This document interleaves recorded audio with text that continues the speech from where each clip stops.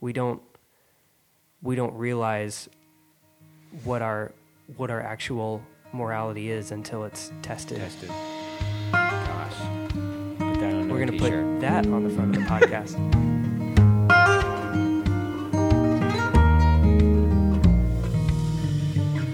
It takes a while before you can claim even an idea as your own. It's like so many people have things that they talk about on social media or in books, but they haven't really earned the right to talk about those things. Mm-hmm. So you were giving the example of woodworking, Mm-hmm. and how like you're learning so much about it, but you don't really feel like it's fully yours yet. Yeah. So the first thing that popped into my head when you said that was I was listening to a guy on a podcast talking about how he has a rule that he doesn't talk about something that he's doing. He was talking about it in relation to like weightlifting and training, but he doesn't talk to anybody about anything new that he's doing until he's done it for 6 months. Like it's his 6-month rule. And so I guess he does that because there's so many people, and it's everyone's temptation to try something new and it's like the coolest thing ever, and you think that this is going to be your new thing, and then within a few weeks or whatever, you're not doing it anymore. So I think this relates in some way to owning something. So I don't really know what the time span is. I don't know that there's an actual number on it, but yeah. So for me, Dad and I have been timber framing for several years in I guess it was college. We started working on a timber frame. We're calling it Cedar Hall here out on the farm. And so I helped him with that one summer. And then this summer we have been working on a gazebo for Union University that's all timber frame stuff. And I was telling you about how it feels like I haven't really owned that, and I don't really love timber framing. And so, I'm still learning about what timber framing is and the philosophy behind it, and also how to just do it. So yeah, I think it's important as a person to know what you want to own and sort of decide. You can't own everything. Like if you're an artist, you can't be the best painter, the best ceramicist, and the best, drawer either. You've got to sort of pick one or two things that you want to really be passionate about and own. So the nice thing about the 6-month rule is it gives a specific time, but is it more just experience?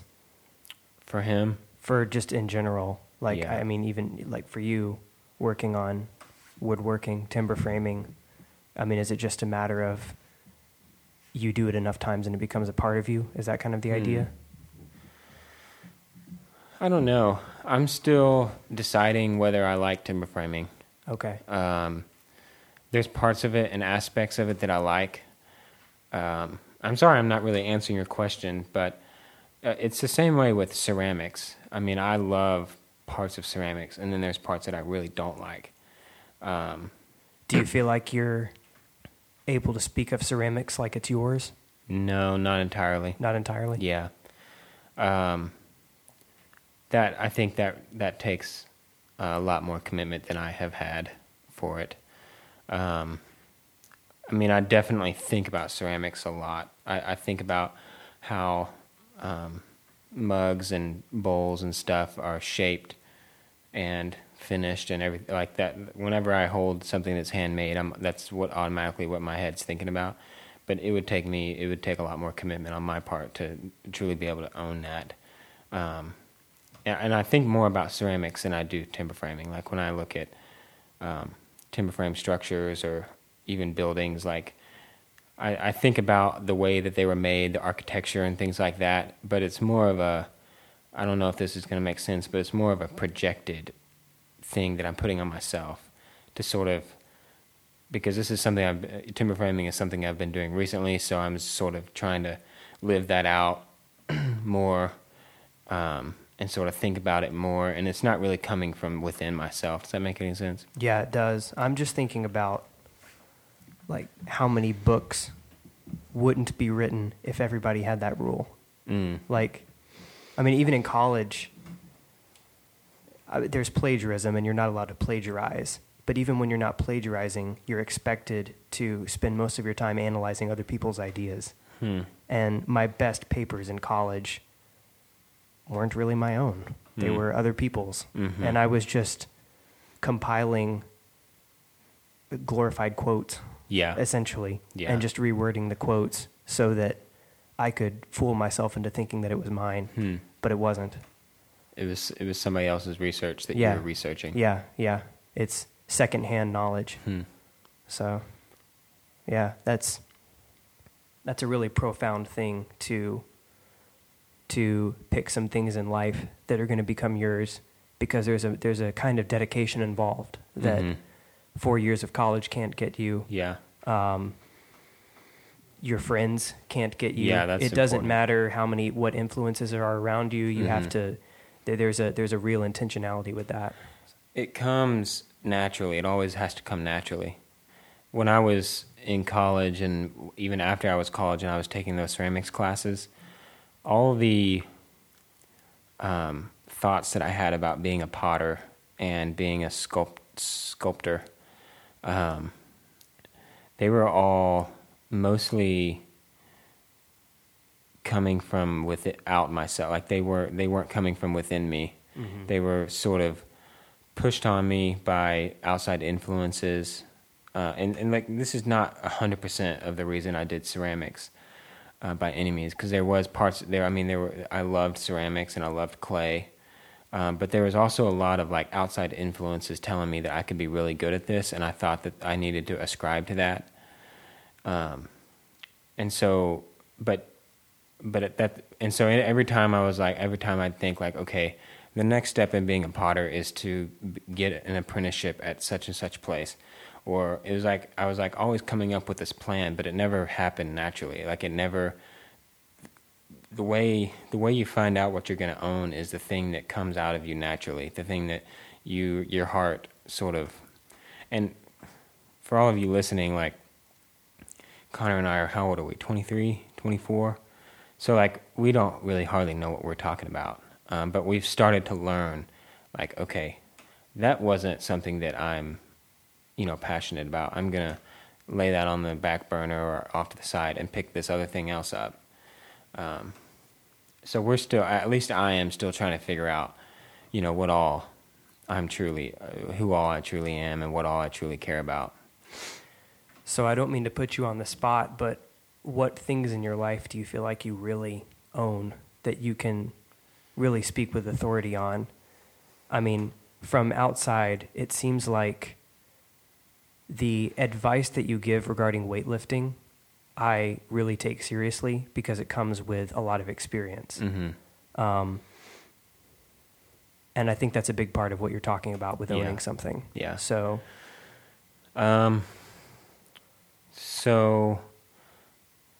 exercise and weightlifting would be one thing. It started out as a way to impress girls, and then I just kept doing it after I got married and kept doing it, and it's gotten to the point where it's something that truly comes out of myself. And like, one way to test yourself, and one way that I've found, is that when you go for like go take a nice 4 or 5 hour drive on I-40, and then whatever you start thinking about is what you are, Yeah. And so when I'm driving and I don't have anything else to think about, I'm usually thinking about what I want to structure my next week workouts to be. I've actually, I don't know if Angela's told you, your wife, but Angela's your wife. No way. But I've been working on sort of a workout plan for her because she's trying to do that Spartan race. She was telling me she's so excited about it. So I've just been thinking, when I have free time, I think about my workouts, anybody else's workouts, sort of trying to figure out how exactly that all fits together. So like, that would be one thing. And I kind of feel kind of lame saying that, because whenever you hear about the word weightlifting or working out, it automatically, for most people, it jumps to like the bros, like biceps and triceps kind of workouts and all, and it's but and there's part of that comes with the. Well, if I hear you right, what you're saying is that it started that way and Yeah. now it's gone way past it. Yeah, So for sure. now, I mean, just to give people listening an idea, Macklin has created his own personal gym at his house.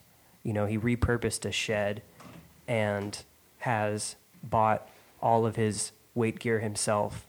He's created his own personal arsenal.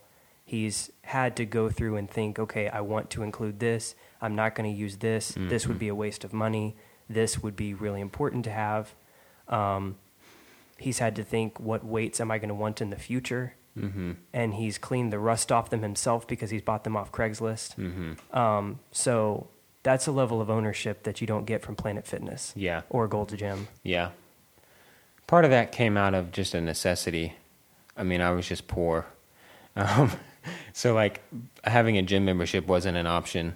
And so having my own stuff was cheaper in the long run. Cleaning the rust off your weights, though, that's got to do something for ownership. Yeah. I mean, you don't follow through with that unless you care about it deeply. Yeah. So So I would say exercise, just general exercise is something that I would take ownership of. yeah.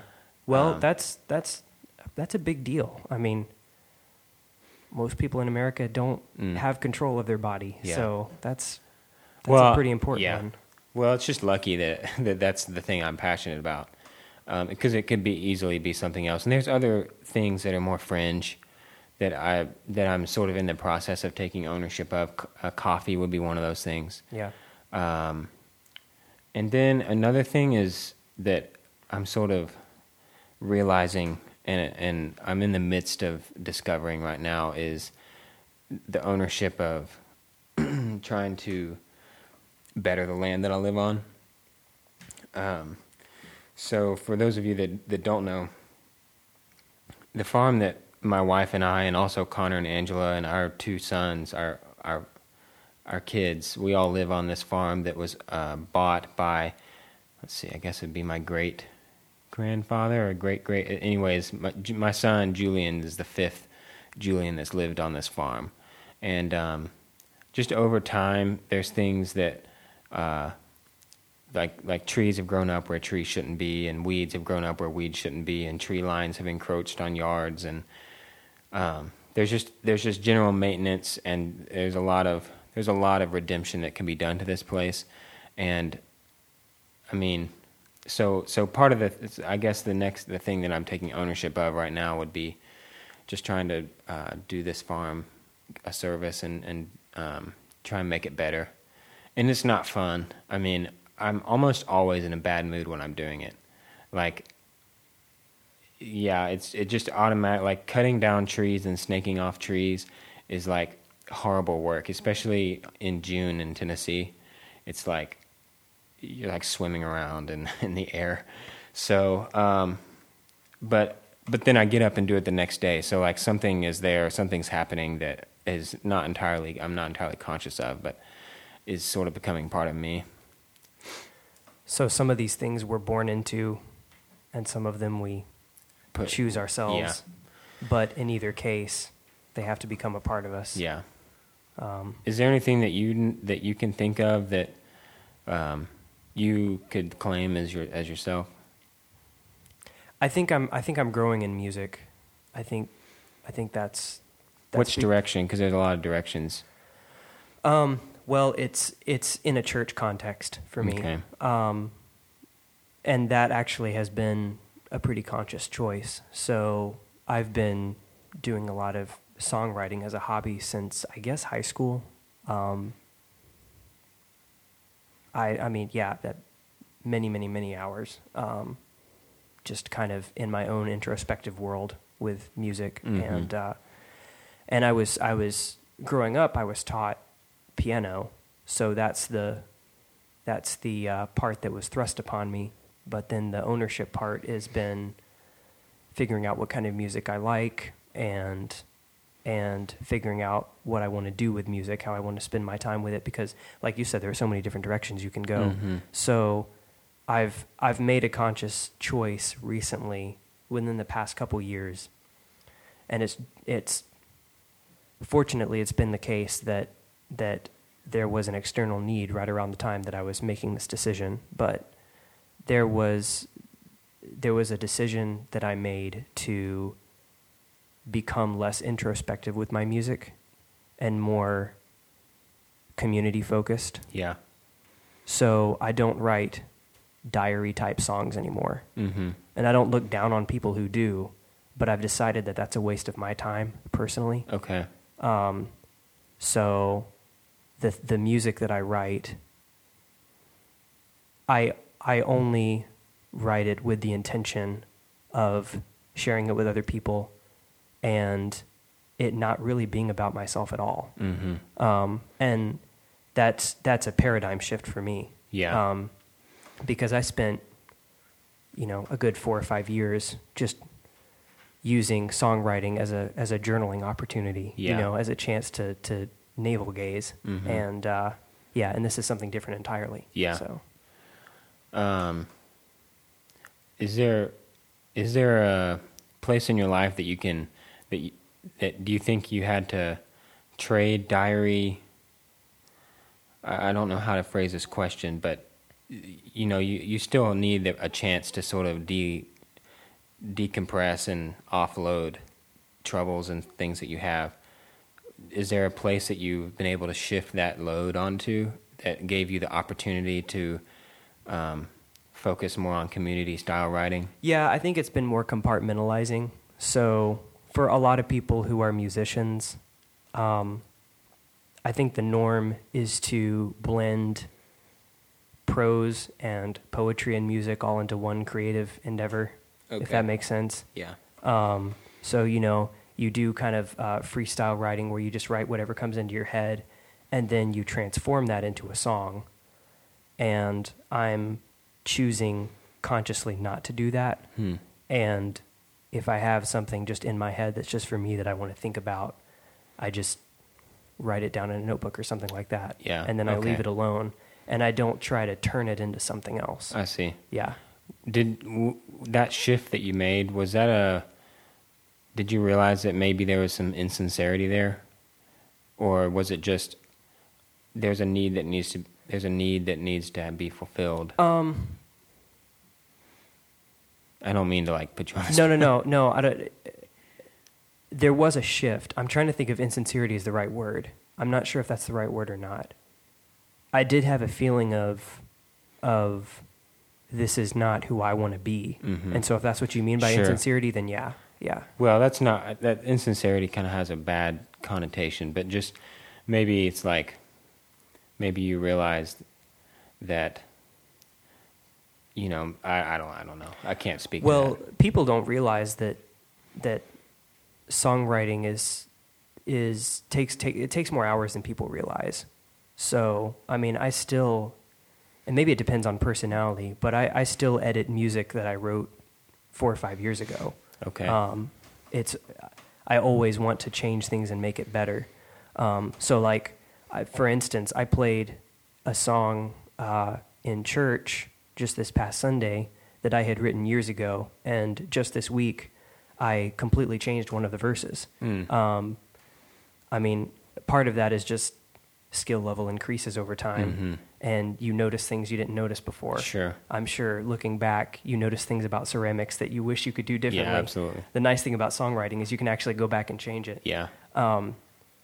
But also, I think it's just kind of a fluid process. Mm-hmm. And yeah, so it would be really easy for me to just turn my introspectiveness into just this eternal vain endeavor Sure. that just never ends. It could grow into something unhealthy. Yeah, it just seemed futile to me. And there was a moment where I decided, this is stupid. I'm not going to do this. Yeah. And I know a lot of musicians make a career out of this, but I'm not going to. Yeah. There's no point. Yeah. So. This is another question sort of along those lines, but I remember when we talked with Brian Dinker on the podcast. I can't remember. In fact, he may have said this after the podcast. I can't remember, but he talked about how in the Psalms, like a third of the Psalms are questioning, like, where are you, God? Yeah. You know, everybody's heard the Psalm where it's like, why have you left me, kind of thing. So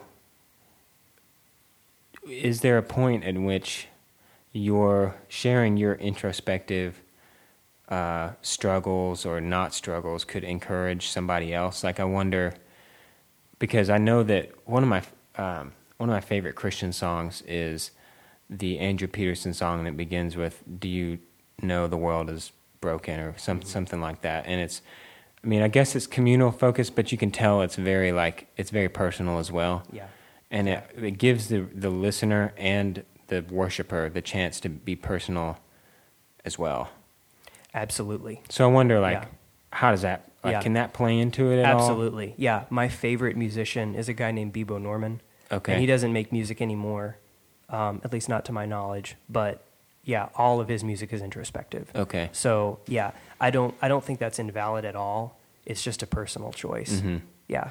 It's, for me, it's like choosing what genre of music to Yeah. write.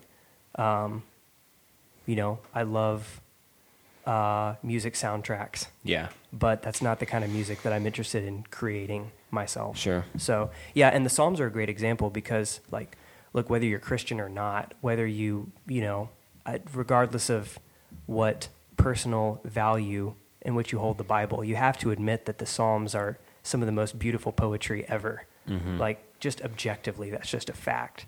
And on the one hand, the Psalms were written as a project for the community. It was temple worship. So it was written with groups of people and generations of people in mind. But then on the other hand, it's extremely introspective. They were written with a community in mind? Yeah. So, I didn't know that. I yeah. thought it was like David feeling lonesome. Well, some of them are, and then some of them are written by other people. I think one of them is at least allegedly written by Moses. One of them, a group of them, by this group called the Sons of Korah. The Sons of Korah, yeah. Whoever they are. And there will be like notes at the beginning of some of the Psalms, like put this to this tune for the choir, Wow. used with stringed instruments. Okay. So whoever was gathering these Psalms, and I think in some cases writing them, had a particular Okay. format in mind. I see. Yeah, and it wasn't on the bed with the lute or whatever Right. instrument they Yeah. used. Here's a quick quip for you. The Sons of Korah. Okay. Korah was the guy in the Old Testament that God caused a split in the earth, and he swallowed Korah up. I think that's right. I'm pretty sure I'm right. So the sons are the sons of the That person who got survived. swallowed up? Yeah, like I think what was going on was like Moses was gone for a long time, and this guy named Korah was like, "Hey man, this is not cool. Like, what are we doing around here?" And then God got mad and swallowed him up. It says his tent disappeared, his cattle. I guess some of his kids survived. Just like that. Yeah, well, which is interesting. That'll 'cause- make you write some psalms. Yeah, like yeah, Man. yeah. Yeah, I'm not familiar with that. I just remember seeing different authors at the beginning. And yeah, it's very much a community project. It's like, it didn't all come out of one guy's bedroom. Yeah. So, yeah. What are some of the challenges with putting the Psalms to hymns that we know? Yeah. So, have I talked about this on the podcast? A little bit, I don't know if- okay. but I'd like to know more. And I have a direct question about, like, how do you know where the line is of how to? I mean, because you can't put every word in these songs. Right. And I'm sure there's like a lot of Yeah. stuff that goes on there. That is why there are so many different translations of the Bible. Okay. That is why.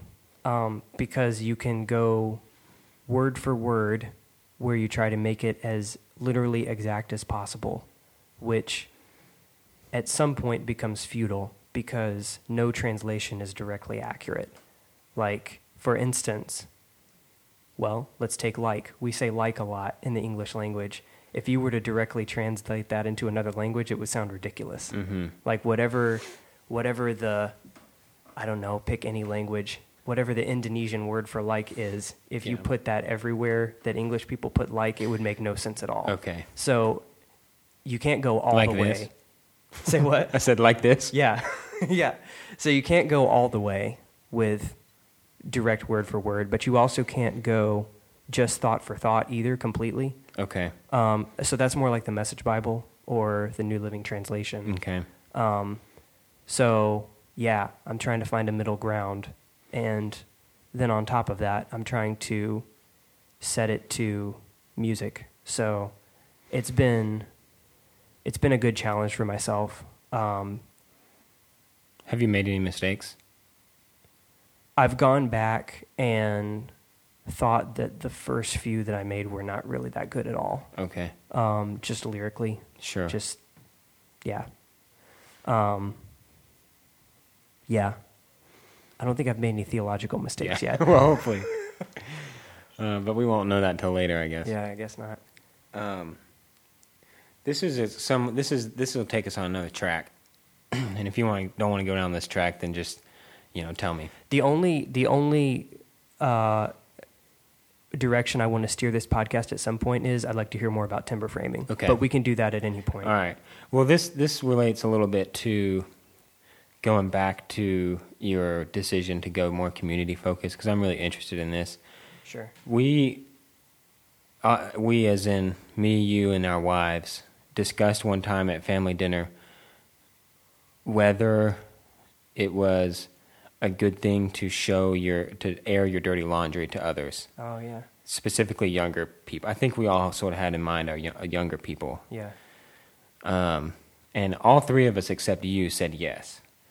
And I'm not. I think either answer is fine. Sure. But I think a huge part is personality, and your personality is to take encouragement from seeing other good examples. But and me and Reagan and Angela's, I guess, personality is to take encouragement from seeing bad examples. I mean, that's sort of putting it funnily, but in a way, like, No, it makes sense. to know somebody else is having the same struggles is Yeah. encouraging for us. Yeah. Yeah. So So, I wonder like, if where that's- does the encouragement come from?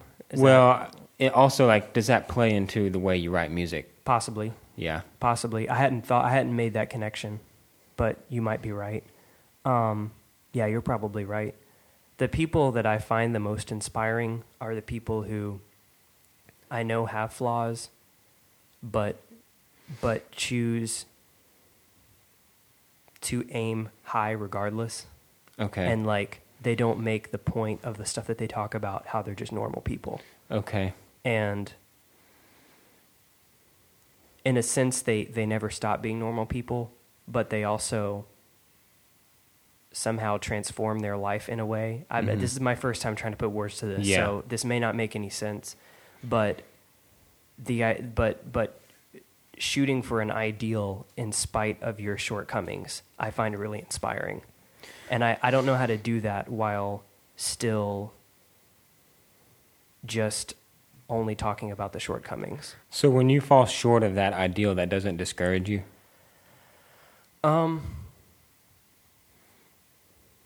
In terms of music, In or anything. in anything. I've sort of widened it to Yeah. anything.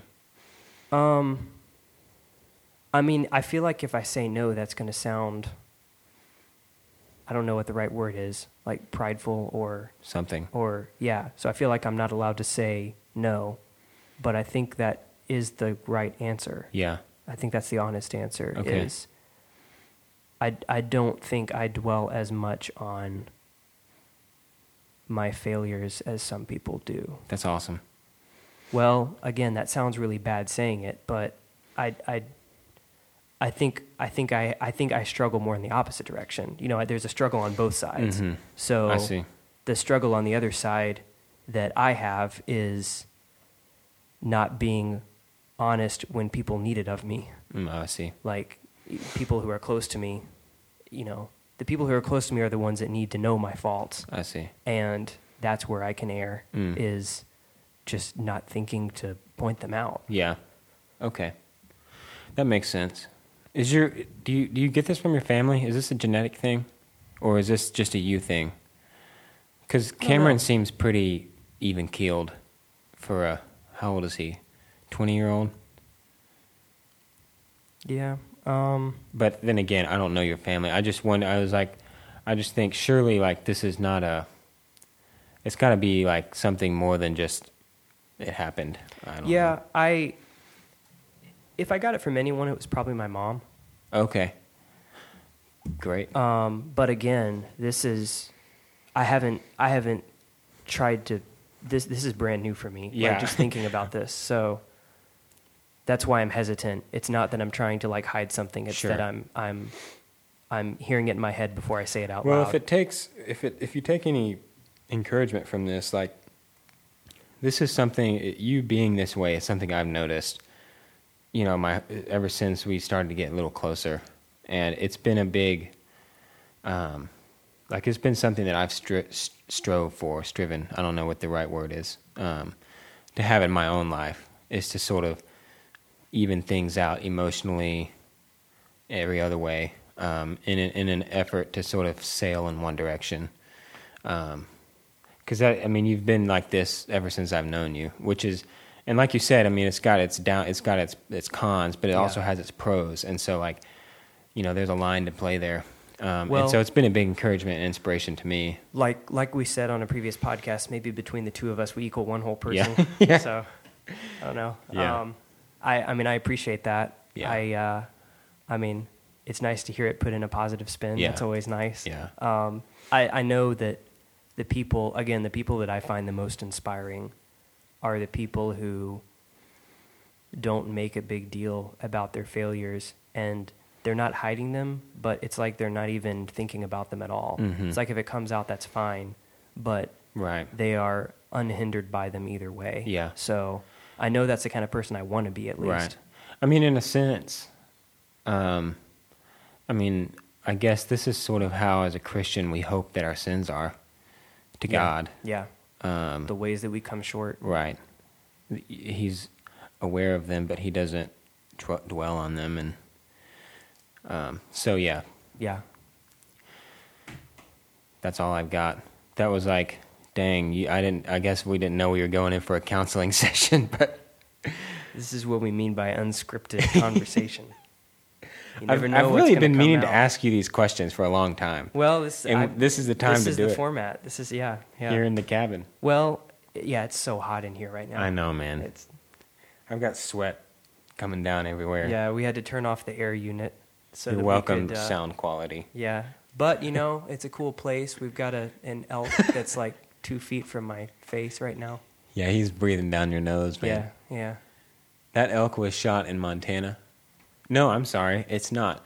The rack behind you at the fireplace was shot in Montana by my grandfather.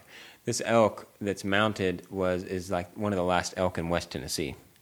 Like, elk have been reintroduced at like Land Between the Lakes. Okay. Not Land Between the Lakes.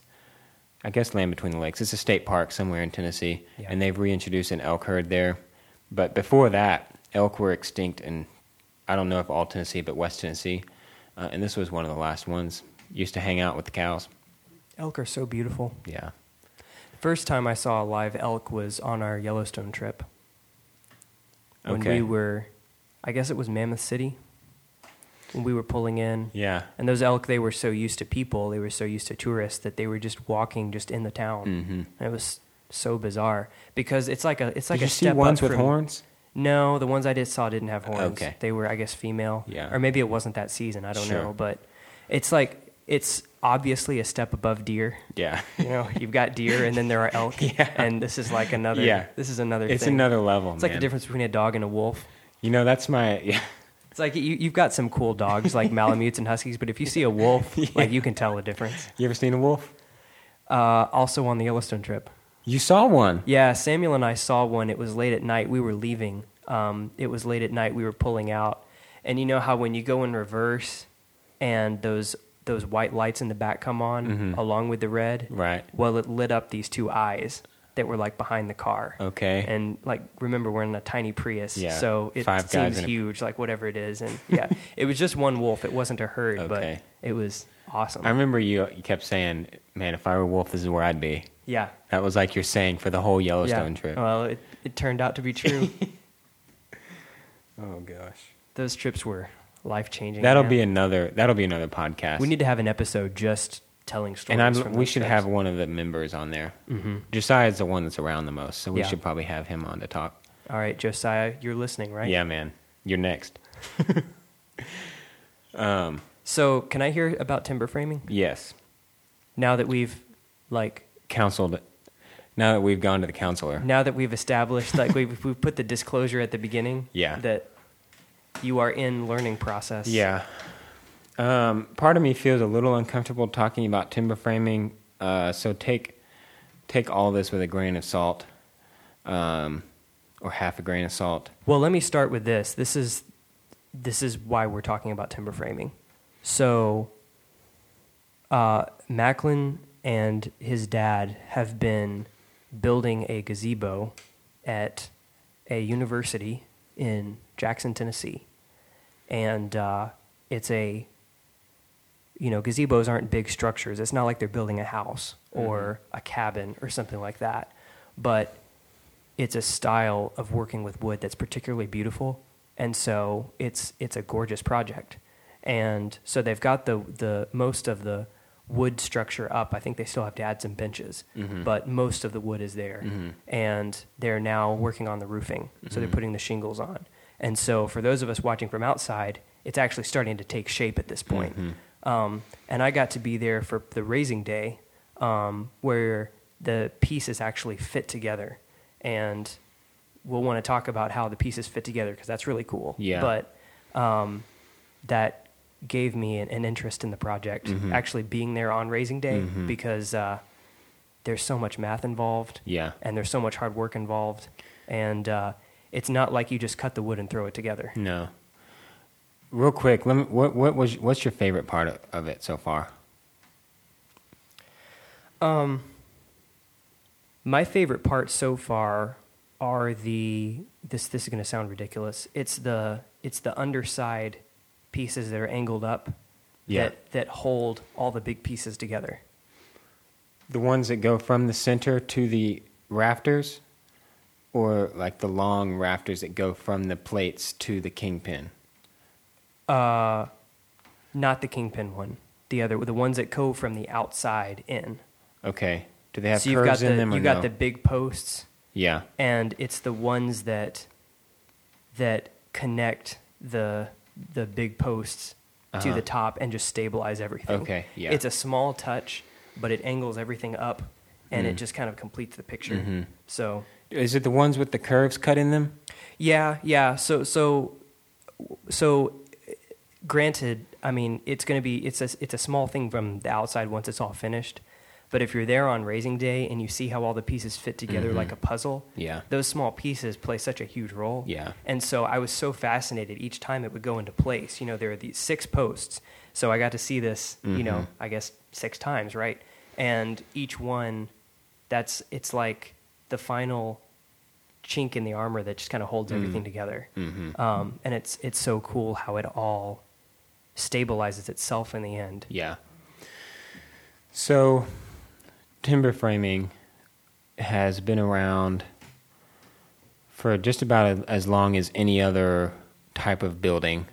I don't know if they're so the earliest timber framing structures are that I know of, and there may be older ones, but the ones that I know of are called stave churches, and they are in Norway, Sweden, that area of Europe, and they were built by Vikings that got converted to Christianity, and what the word nave comes from ship, and basically what they did was the shipbuilders just turned a ship upside down, and that's the nave. That's the center of these stave churches. The stave churches are built similar in structure, as in it's the cross shape, like the cathedrals. They're smaller. They're made out of wood and not stone, but they're beautiful. I've never been to one, but that I know of, those are the oldest timber frame structures. We're talking over 1,000 years old. Okay. And so some of these timbers are still original 1,000-year-old pieces of wood. So What kind of wood typically would it be? for stave churches, I don't know. Okay. Maybe pine. I mean, they're up north, so like you've got like coniferous trees that grow far north. Yeah. So I would guess they have some of that. And don't let me get on this rabbit trail because there's a big rabbit trail. But they had these methods of making these timbers last longer by they would wound the tree while it's still living, while it's still standing. They would take blades and they would knock the bark off like up to 20 feet or higher. They have these really long blades on poles, and they would just wound these trees up. And what would happen is they would secrete all their resin to the outside, and they'd come back next winter and do it again, and next winter. I don't know how long they would do this, but it'd be like we're talking they would have a structure in mind for 10 years before they started building it. And they would start wounding the tree so that the resin would harden the wood, and then they would cut it down, and then these timbers would last much longer that way. Wow. So back to timber framing. Basically, the idea is, in essence, to make joints all made out of wood. So there's no foreign materials introduced into the way things are held together. So a lot of houses are held together by screws and nails, but timber frame houses are held together by basically gravity. All the joints are designed to. Each piece of wood is going to have a tenon, which is the piece of wood that sticks out into a mortise. A mortise, I remember it by saying mortise, mouth, tenon, tongue. So like tenon sticks out, mortise, you're receiving something. Does that make sense? So, It's like Lego pieces fitting together, Yeah. that kind of idea? Yeah. Yeah. Yeah. Usually you've got like the bumpy parts, and then Uh-huh. you've got the part that receives the bumpy parts. It's the same sort of thing. Man, that You didn't think you'd be High saying bumpy quali- parts on this podcast, did you? yeah. So, anyways, that's timber framing in essence. The key words are mortise and tenon. Now, the part that really makes it special is a big part of it is if you're going to go through so much trouble in cutting all of these joints. I mean, all the joints have to be cut by hand, not with hand tools. We use power tools, but they're all marked out they're all figured up on paper first. And there's a lot of trigonometry involved because once you start like putting a rafter is the angled piece that you see a lot in attics. It goes up from the posts or the plates. They go up to the center. Those are rafters, and so that's at an angle. And once you start doing angles, you've got to start trying to figure out how to make a 90-degree angle out of that whatever 60-degree, 20-degree Right. way that wood is angled up. So that's where trigonometry starts to come into play. So first of all, you got to draw it out on paper, and then you have to draw it on the wood, and then you have to cut it out with saws, and there's different things, chain mortisers, hand saws, things like that. So if you're going to go through all this trouble, you want to make the structure inherently. You're gonna want the structure to be as aesthetically pleasing and as beautiful as possible.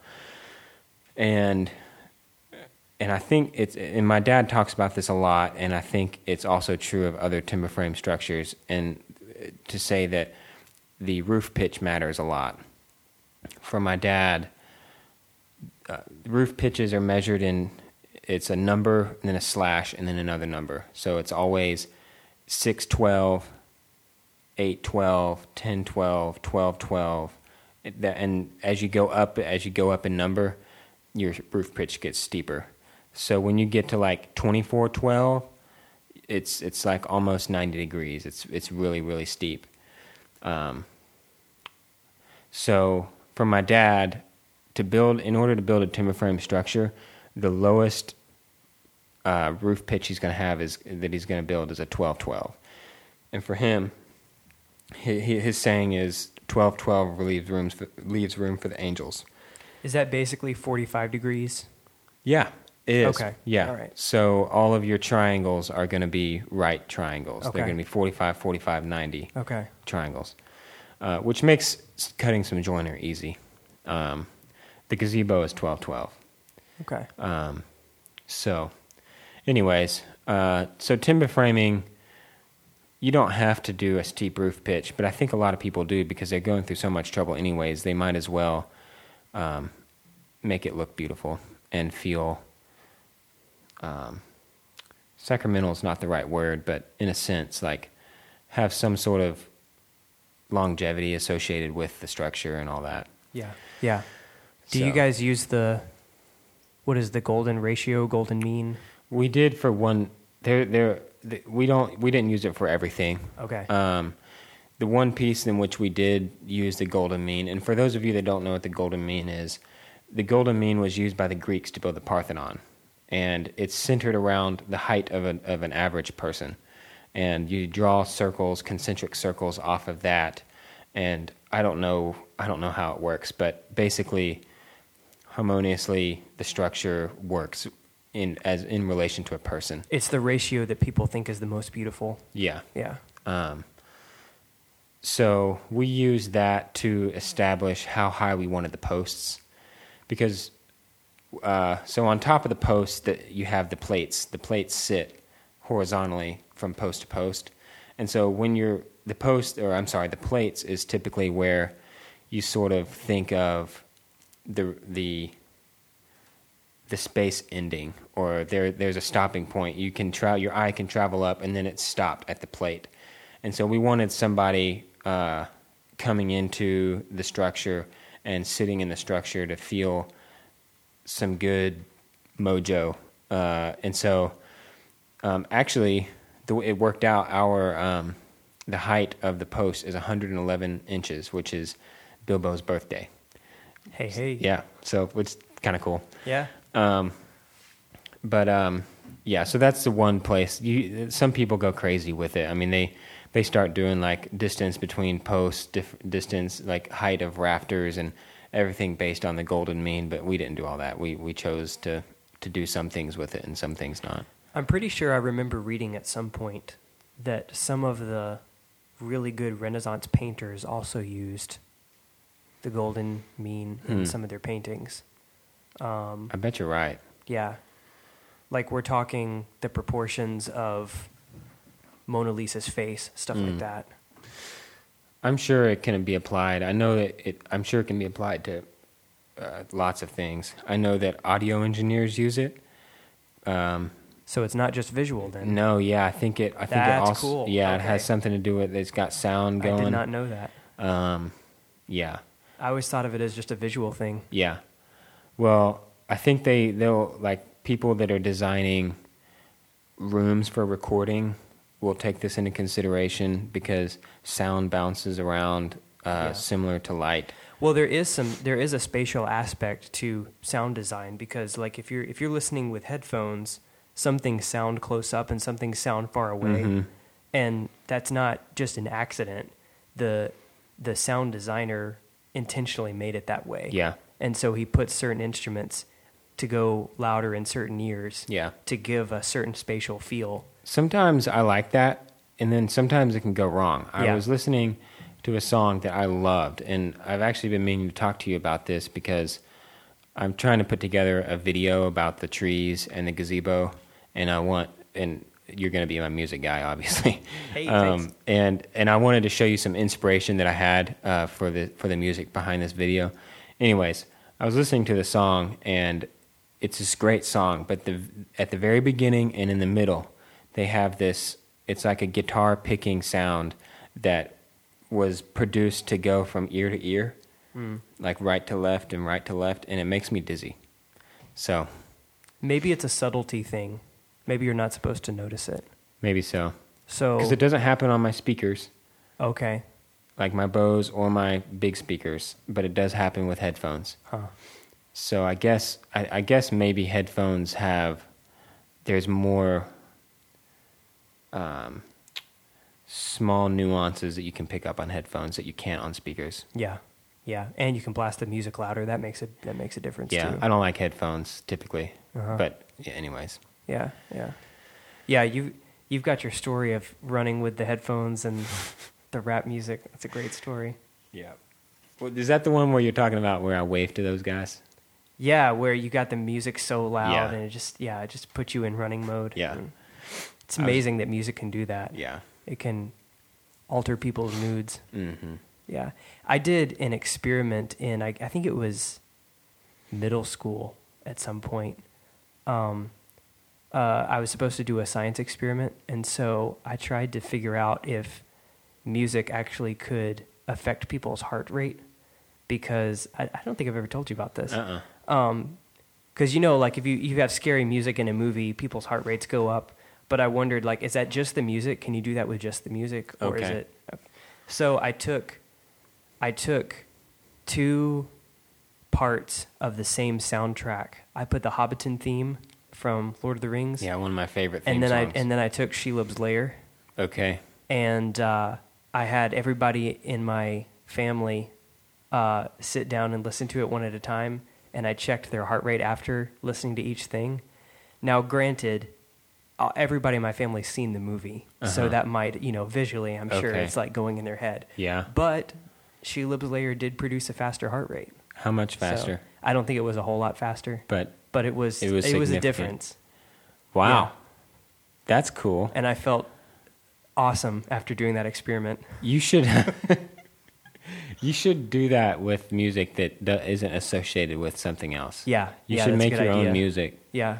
Um, Where there's no visual connection. yeah. Or at least as little as possible. Yeah. That would be fantastic. Yeah, that would be cool. Okay, so you mentioned trees. Mm-hmm. So Yeah, how that's does that a work? really. I mean, I shouldn't have glossed over that. I guess we were just talking about timber framing. Yeah. So all around this gazebo that we're building is a spiral of tulip poplar trees that I planted a few years back. And they are as much a part of this gazebo as a gazebo. And I've been meaning to write a little sentence about it and put it on a plaque somewhere over there. But Say, hey, don't cut these trees down. yeah, please don't. I'm sure some of those maintenance guys have mowed a few down. I don't blame them because they have to cut over. I think it's like 100. It's more than 100 trees. And so it's a big spiral. I don't know how big it is, but there's like a starting point, and then you just travel around the spiral, and then once you get to the center of the spiral is where the gazebo sits. And right now, the gazebo is the center of attention. It's the biggest thing, the coolest thing. That's the one that's been obviously had the most effort put into it. But hopefully, I mean, I'm like probably 50 years, it won't be that way. I'm hoping the trees get to where they're more important than the gazebo, and the gazebo is just a surprise that you find in the middle of this spiral of trees. That would be my hope, and whether I'm alive to see that or not, I don't know. Both pieces of the, I guess it's an art. It's an art piece. So, both should be taken together, and it will be more easily done in the future. Yeah. When the trees get bigger. Yeah. Right now, they're like Yeah. 3 or 4 feet high. Yeah. So that's a really important point here. When we're talking about these big wooden structures, this is a long-term project. So, and it's always been that way with these art forms. I mean, these things were built. First of all, they were built to last. Oh, we're talking about timber framing or planting trees? Well, I was talking about timber framing, but both. Okay. I mean, yeah, just working with trees is going to be a big endeavor. Mm-hmm. So, like, it's supposed to last for generations, and sometimes it takes generations to build. Yeah. Like, if you think about those cathedrals, Yeah. I mean, I know a lot of that is stone, but Mm-hmm. oh my gosh, how many hundreds of years Yeah. of just construction. Yeah, untold. Like, nobody has seen a cathedral started and finished, ever, that I know of. Not an actual. Yeah. I mean, not even the most recent one, which is. Dang, I can't even remember the name of it. It's in Spain. It's in Barcelona. Is it the one with the tree spirals inside? Mm-hmm. Yeah. Yeah, I don't remember I can't remember right now. It's still in process of being built, but it was started like over 100 years ago. Mm-hmm. So, and in a sense, this is similar. Geez, maybe I could work. I've been trying to come up with a name for this piece. Maybe I could like get cathedral in the name somehow. I don't know. I'll have to think about that. Yeah. But anyways, yeah. The spiral is as much a part of the gazebo. That's just amazing. Like imagine starting a painting knowing that you were going to die before you saw the painting finished, that you had to trust that other people were going to do it right. Jeez. Never thought about it like that. Or any other starting art form. a song. Yeah, starting a song, starting to make a mug. Yeah. And like going into it that you just hope that you can Take it do as good far on your along. part, Yeah. so that other people have good stuff to build on. Mm-hmm. That's there's a lot of faith involved in that. In a sense, that's how I feel about the land here, Yeah. because it's already been in my family for 5 generations, and hopefully it'll go on for longer. And so you have to sort of think, okay, I want to make it better, but I can't finish this project. So, Well, not to intentionally bring this back full circle to the beginning, but we were talking about art as a community thing rather than just about the artist. that's true. And stuff like building a gazebo and planting trees Yeah. or starting cathedrals. I mean, that's so community based. Inherently, it almost can't be too selfish. Yeah. Because otherwise, you wouldn't even really be knowing what you were doing. That's true. You wouldn't. Yeah.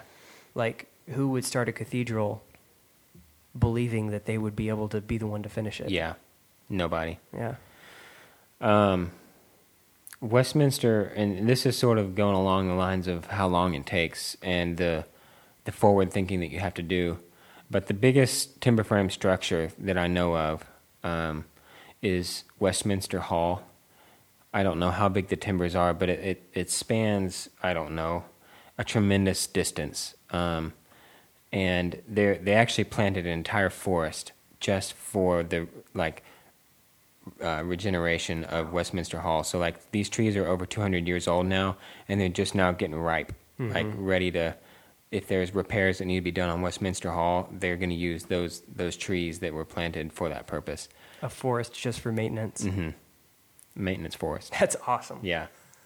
That's awesome. So I would love to do more structures, more art pieces like this. I don't know if a spiral is what I want to do. I've been talking with Reagan about different things that I want to do with trees and gazebos, because that can be really powerful, I think, because spaces are so important to people. Everybody has like their comfortable space. Yeah. And I would love to be able to create that for somebody outside. So Yeah. just a little Yeah. bit into my brain. Well, there. and also, I mean, there's something deeply spiritually powerful about trees. Like, not to get too weird with it, and this is definitely an unfinished thought, but every religion makes a big deal about trees. Huh. And there's something like deep in our DNA Yeah. that connects with them. Yeah. Something about deep roots and high branches. Height. It's like the connecting point between earth and sky. Yeah. I don't know what it is, but Yeah. there's something there. Imagine a world without trees. Yeah. And then think, these are just freaking sticks that stick straight up in the ground. Mm-hmm. I mean, we've been to the redwoods. Yeah. How tall are those trees? 400 feet tall? Bigger? I don't know. They could be at 10,000 feet It's like tall. something out of Lord of the Rings. Yeah. I mean, it's. Yeah. I was watching a YouTube video on. Scientists still don't know how redwoods get water up there, way up there, because it's only scientifically possible to suck something up. Like, I don't know what that property of water is, but you can only draw water up so far. Like, there's only so much force that can be possibly applied to water to draw it up and there's like a number. Okay. And like redwoods are like 5 times that height.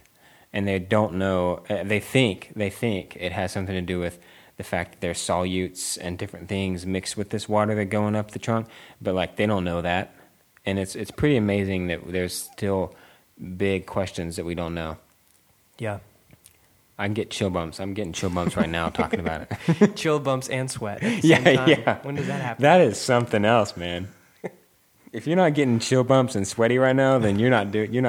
Put your headphones in harder. You're not or something. listening right. Man.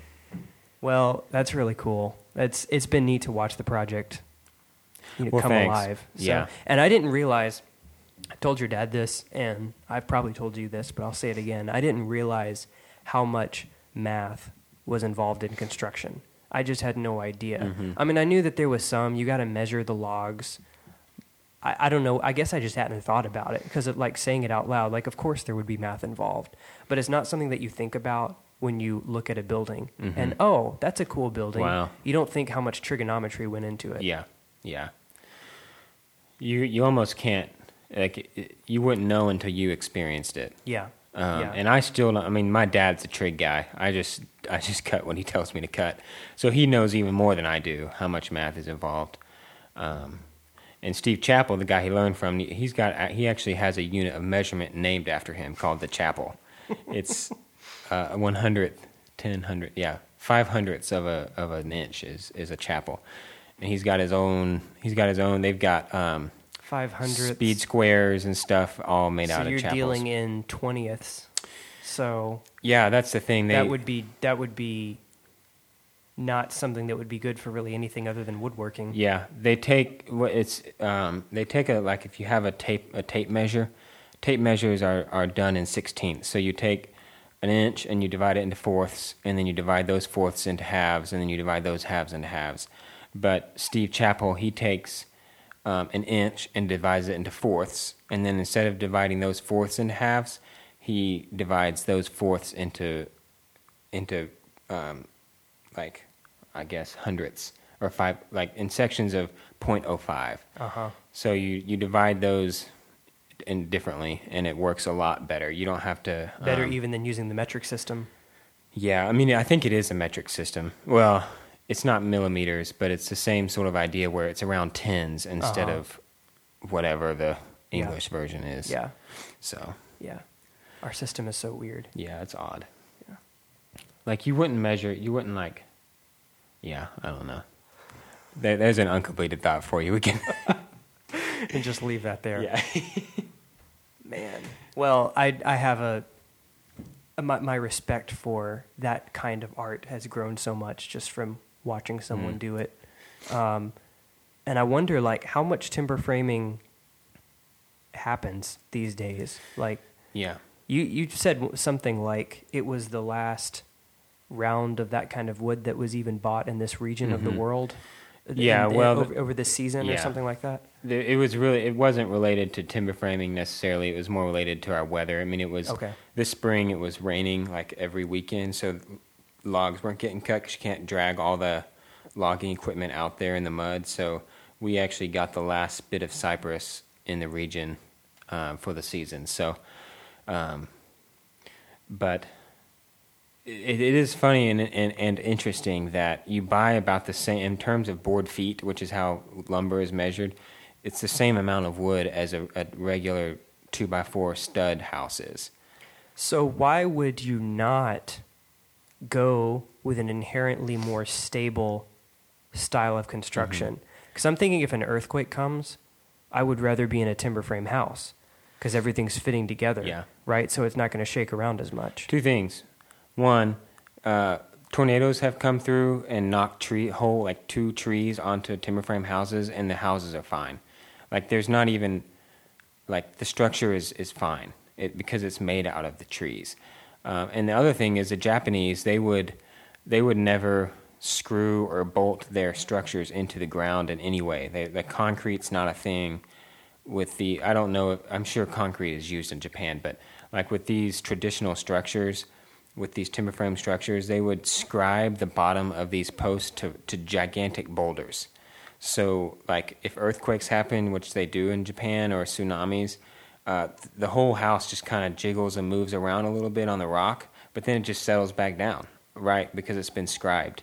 Every single contour of that rock is traced onto the timber, and it's never bolted. There's nothing bolted to the ground. So it absorbs it better. Yeah. It vibrates and shakes around and may be scary, but then it'll settle right back. So what's the con? Like, The con is why it would takes you... a whole heck of a lot longer. Okay. And it's much more skill. Okay. And So it's not good for mass production. no. If you're trying to get a whole city going, Yeah. it's a lot quicker. It's to go much the more other way. efficient to do it with studs. Okay. Which is fine, I guess, if that's where you want to live.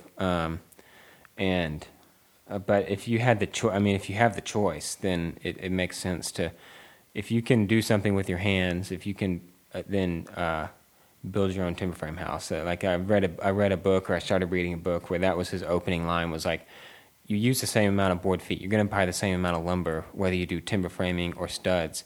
It's just going to take longer for you to build a timber frame structure, but it'll last longer, and it'll be a better structure in the end.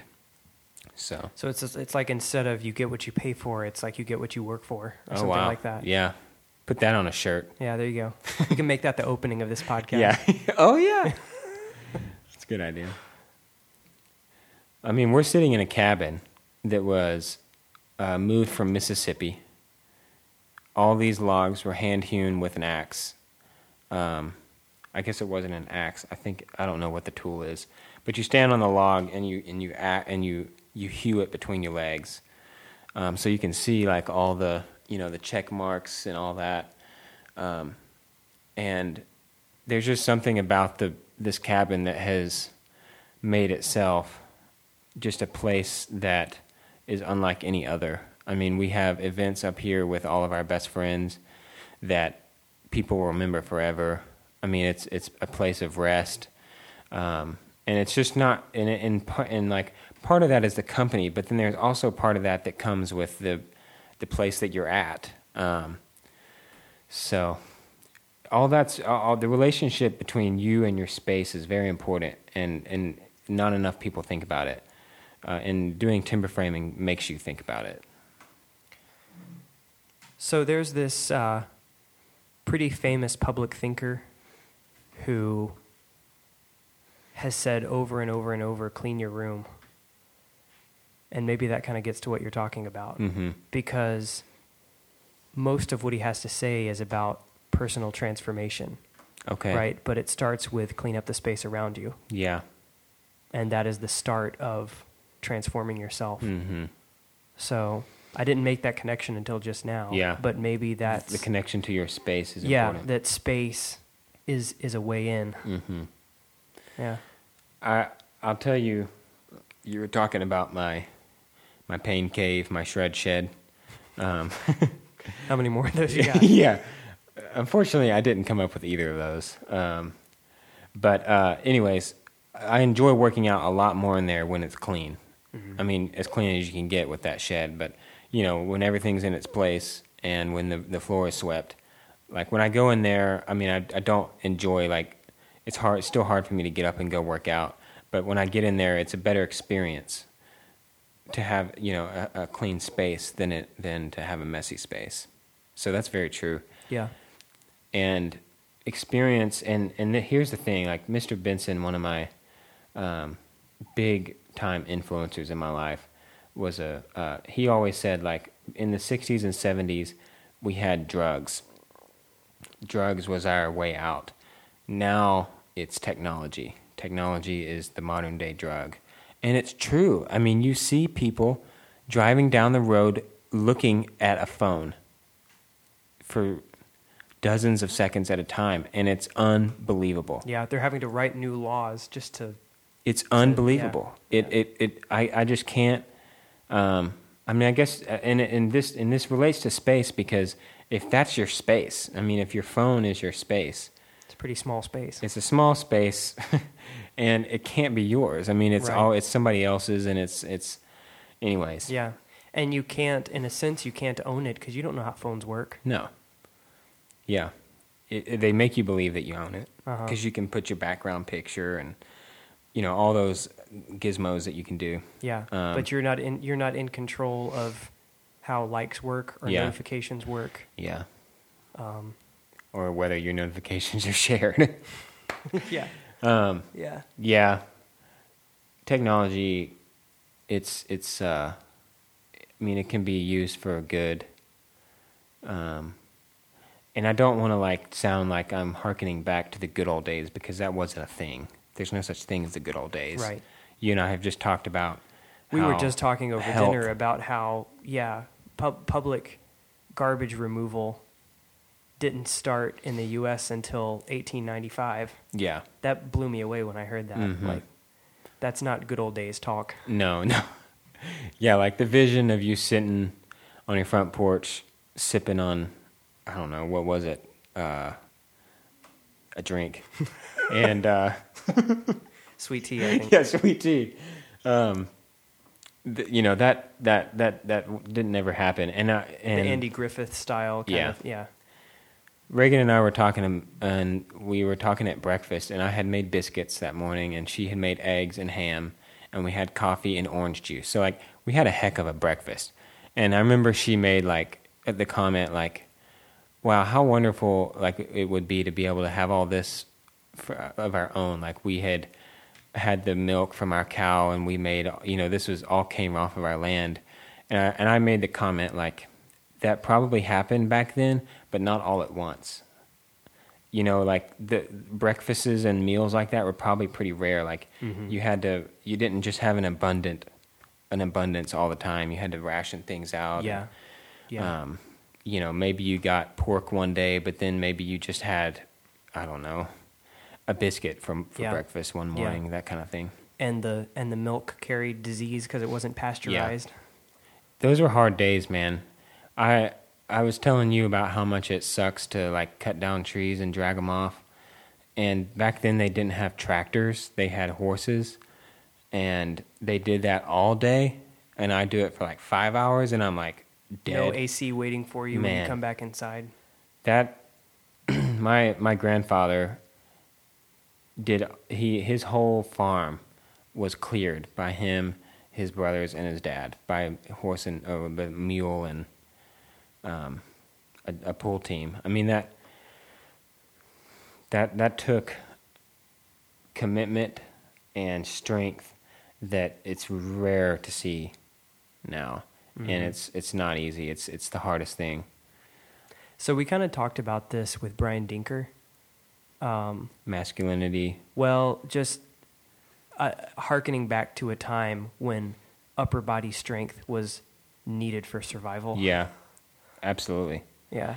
It definitely was Yeah. then. And it's not like a switch is flipped and all of a sudden it's not that way, but it has changed. Mhm. There has been a change over time Yeah.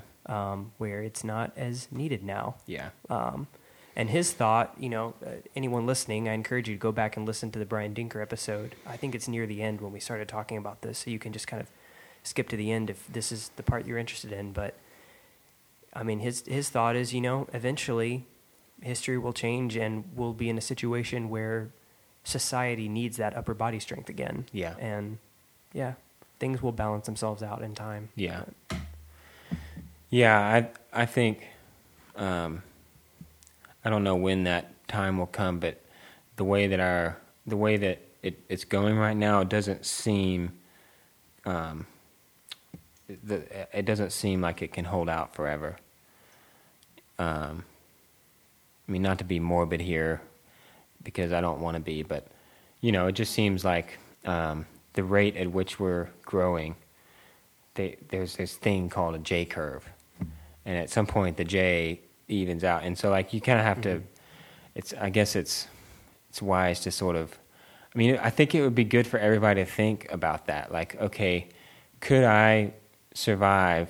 In a world that's not like now. So what would the skills be good to learn? Like if you wanted to learn skills, I'm not talking about just like prepping. Yeah. Like I'm not talking about doomsday preppers. Yeah, this isn't like zombie apocalypse stuff. No. This is if I had to kill a deer to feed my family, could Right. I? Yeah. What skills do I need? I need to learn how to shoot either a gun or a bow. So Right. that's one skill right there. I've got to have the the stamina to crawl through woods and stuff like that. Yeah. I've got to know enough about my surroundings to know which direction the wind is traveling. Mm-hmm. I've got to know enough about my surroundings to be able to get back home. Yeah. Stuff like that. Yeah.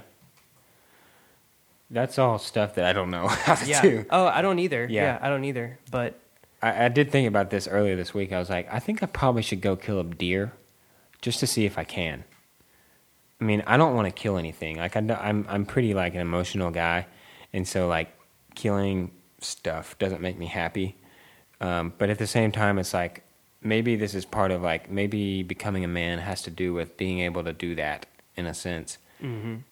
You know, not even out of necessity, but out of I don't know, Yeah. proving yourself in a sense. Well, we talked about this with Brian Dinker also. I mean, it's easy now to say it's immoral to kill an animal.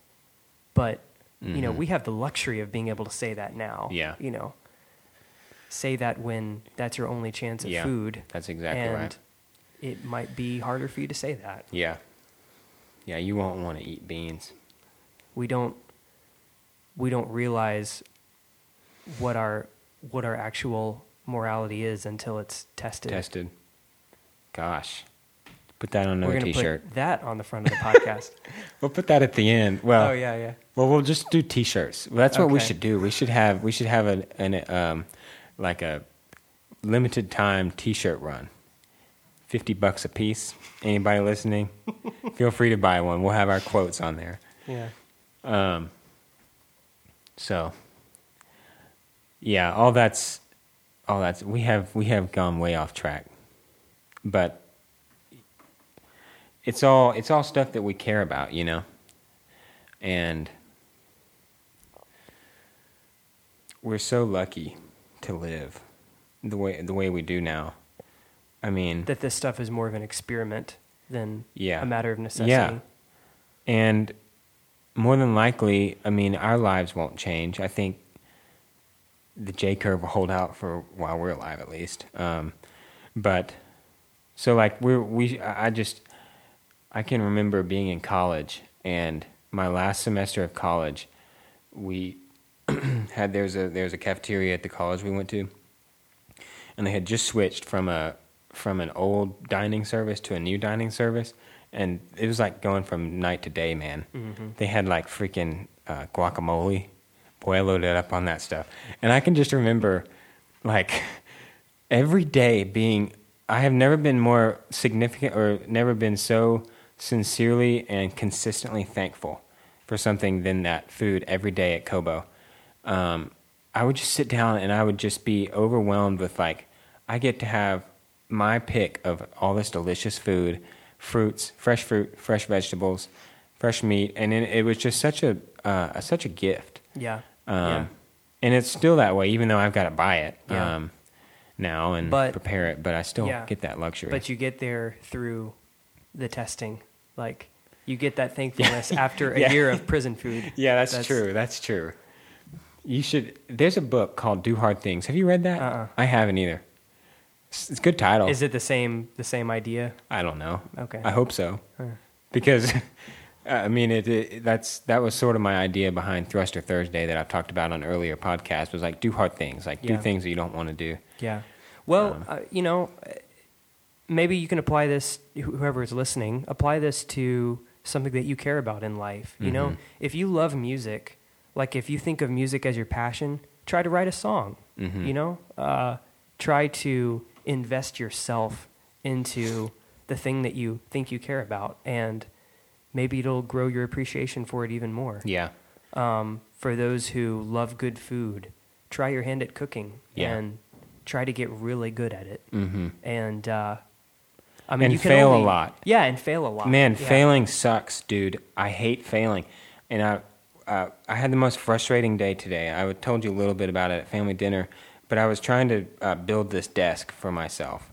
And I want it to be like mortise and tenon type stuff. And I'm not a good carpenter. And like trying to use my hands for these fine-tuned things it's like trying to read Braille or something, or like maybe not that far, but it's just very awkward for me. Like none of my hands work the way that I want them to, and stuff falls down and crap like that. And it was like 8 hours of frustration. And at one point, I had to sit down, and I sat down, and all I wanted to do was give up. And I don't get tested like that often enough. I don't take on challenges. I should do this more often, where I can grow accustomed to failing and then getting over it and doing it anyways. Skateboarding is that way. If you skateboarders have got a heck of a will, because no one can just get up and do an ollie. They're not born ollieing, you know. But they have to fall down like 100 trillion times before they can do that, and then that's like the first trick you learn, and then you got to go learn 100 others. A good friend of mine, Jacob Wachter, is a skateboarder, and he's just talked to me about how there's such a will involved there, and you're gonna fall down and you're gonna hurt yourself and you're gonna want to quit, but then you have to go do it the next day or whatever, and that kind of stuff is like you should allow yourself to do that because it's a big learning experience. And I'm doing it. I'm failing right now at this desk. It's winning. But I'm determined to not let it win. I want to win in the end. So Yeah. And this is the first time I've been tested like this in a really long time, and I hope I'm not sounding like I'm like doing good at it or like I'm accustomed to it, because it's really hard, and I'm not good at failing. You're just psyching yourself up for tomorrow. Yeah, that's right. Give me a This Powerade. is your pep talk. Yeah. Yeah. I'll turn this on and listen to it tomorrow morning. Yeah. So I'm thinking about the recent Marvel movie, Endgame. Okay. So Don't spoil anything for those that haven't seen it. Okay, I won't. Thank you. If you haven't seen it, Although you ought to just turn this off and watch it. Well, 'cause also, if you haven't seen it, then you don't care at this point. Okay. I mean, you're like really living under a rock. That's true. Okay, so Where is this going? I think that movies, this has to do with adversity, Okay. making you stronger. Okay. So I think that if these are the most successful movies in really ever, it's the big art form in our culture. Sure. Along with music. Those Yeah. are probably the two big ones. Okay.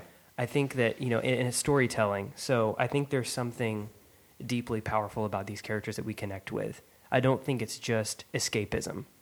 So Okay. you could say that these Yeah. movies are just, it's adventure and it's fun and it's just a way out for people because life is hard. I actually think there's something deeper than that going on. Okay. And the reason why I think it's that way is I see a pattern.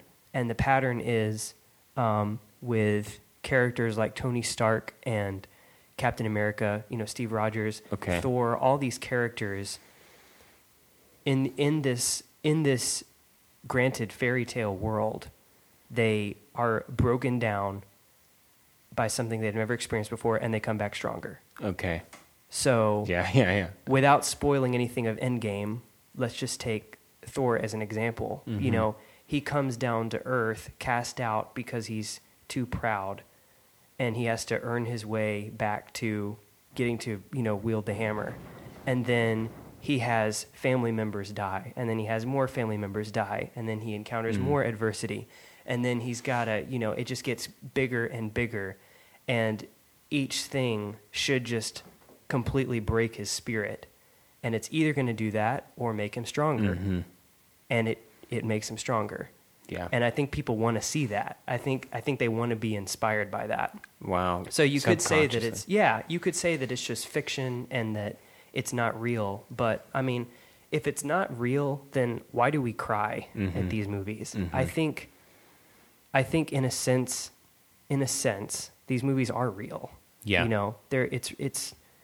It's real in an archetypal way, like a deeply symbolic way. It's inspirational. Like I'm really inspired by the character of Captain America. Yeah. And they you also get to see them fail. yes. Because they don't always do great. Right. And they don't always and I don't mean fail like they got knocked out by a punch. I mean they have serious character flaws that they fail at. That's most of Tony Stark's story. Yeah. Is failure. Jeez, I got sweat and chill bumps going again, man. Yeah. Well, that's most of his story. Yeah. Like even from the first Iron Man movie, Like, he's trying to right his wrongs Mm-hmm. from making all these weapons that he should never have made in the first place. Yeah. And funding terrorists. Yeah. And that starts him on this process. And, Yeah. you know, I'm not going to say what happens. Yeah. But you should watch Endgame. You should watch them. You should watch Infinity War first, and then Endgame. I've actually got a screenshot on my computer of Yeah. this particular moment in Endgame that I just find incredibly inspiring. Yeah. Yeah, I think it's too simple to say that these movies are just fiction. I think there's a part of them that are real, and I think the proof Yeah. of that is that we cry. Yeah. So I have a question. All this that we've talked about resonates deeply, I think, within the masculine being. This whole thing about do hard things, fail and try again, those types of things, I think resonate within you and I, and also just the man. Like there's men and there's boys, and I think this all resonates with men. Where does this play into womanhood? Geez, where's Reagan and Angela when we need them? I hope they're cooking something nice over there. I heard they were talking about splitting butter and sugar, and I thought that's a good sign. yeah, Maybe some brownies. So back on track. Like, what is that? How does this fit into the womanhood? Because women are different from men, but they're not aliens from men. there's more similarity than difference, but You there think- is a difference. Yeah. So, like, should they do hard things? Should they fail and get stronger? Well, here's an example with my wife, and I don't know if this fully answers your question, but it is connected. Okay. So, my wife has been through a lot of emotional and spiritual hardship that have all helped to form her into the person she is today. Part of that comes from being a missionary kid, where you move a lot and you have to adapt to different cultures on a very quick basis that I have never experienced. Okay. And I can imagine that that's really hard. But I also wanted to marry her because there's something about her that I think has partly come from those experiences that I find really inspiring and attractive and Awesome. inspirational, Yeah. and a source of wisdom. Mm-hmm. And also, she is not. So that was one example. Example 2 with Angela is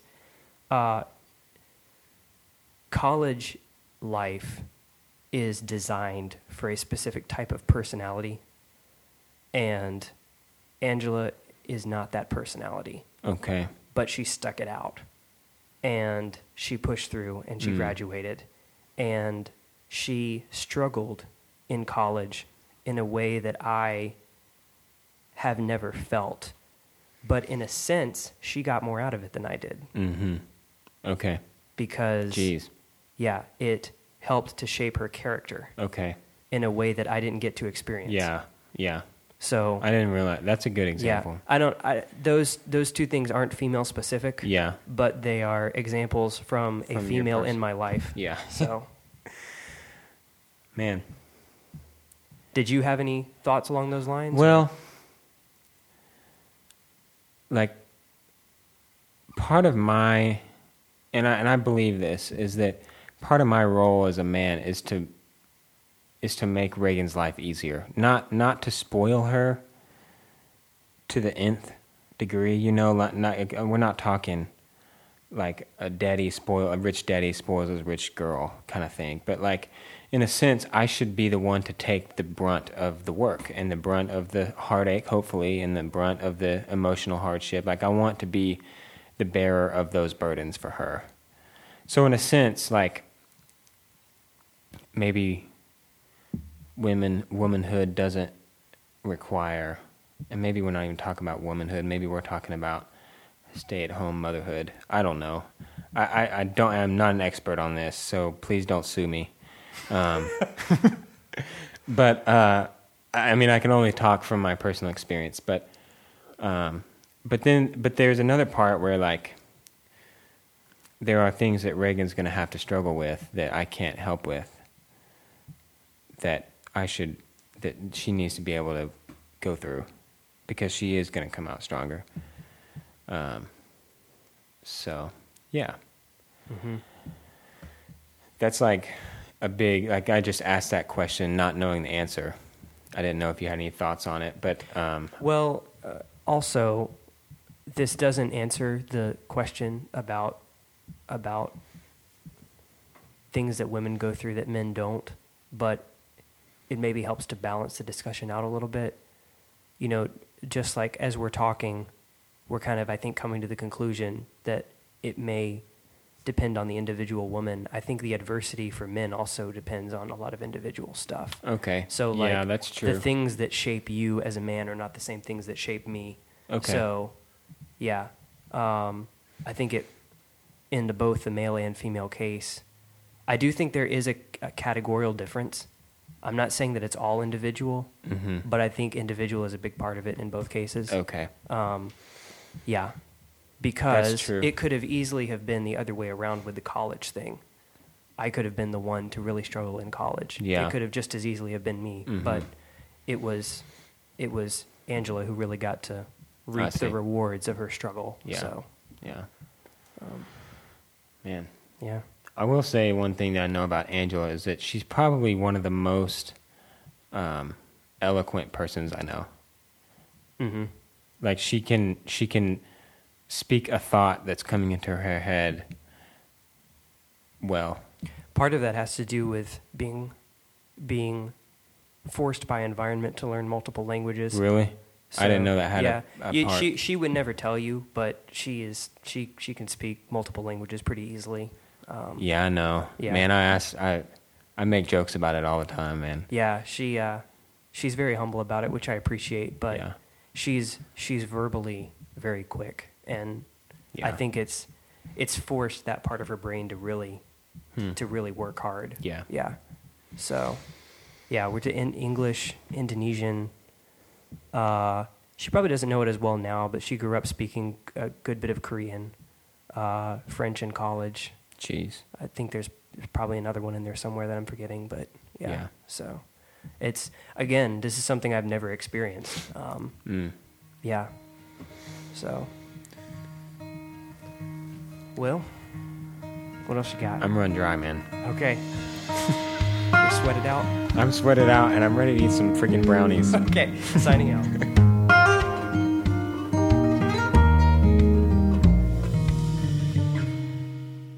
Hey, everybody. If you'd like to help us with this podcast, there are several different ways you can do that. One is to leave us a review. Another is to click subscribe. You can share any episodes you particularly enjoy on social media for new listeners to hear. And also check out the show notes for where you can follow us, because we'll be posting updates as this experiment continues to grow. So thanks for listening.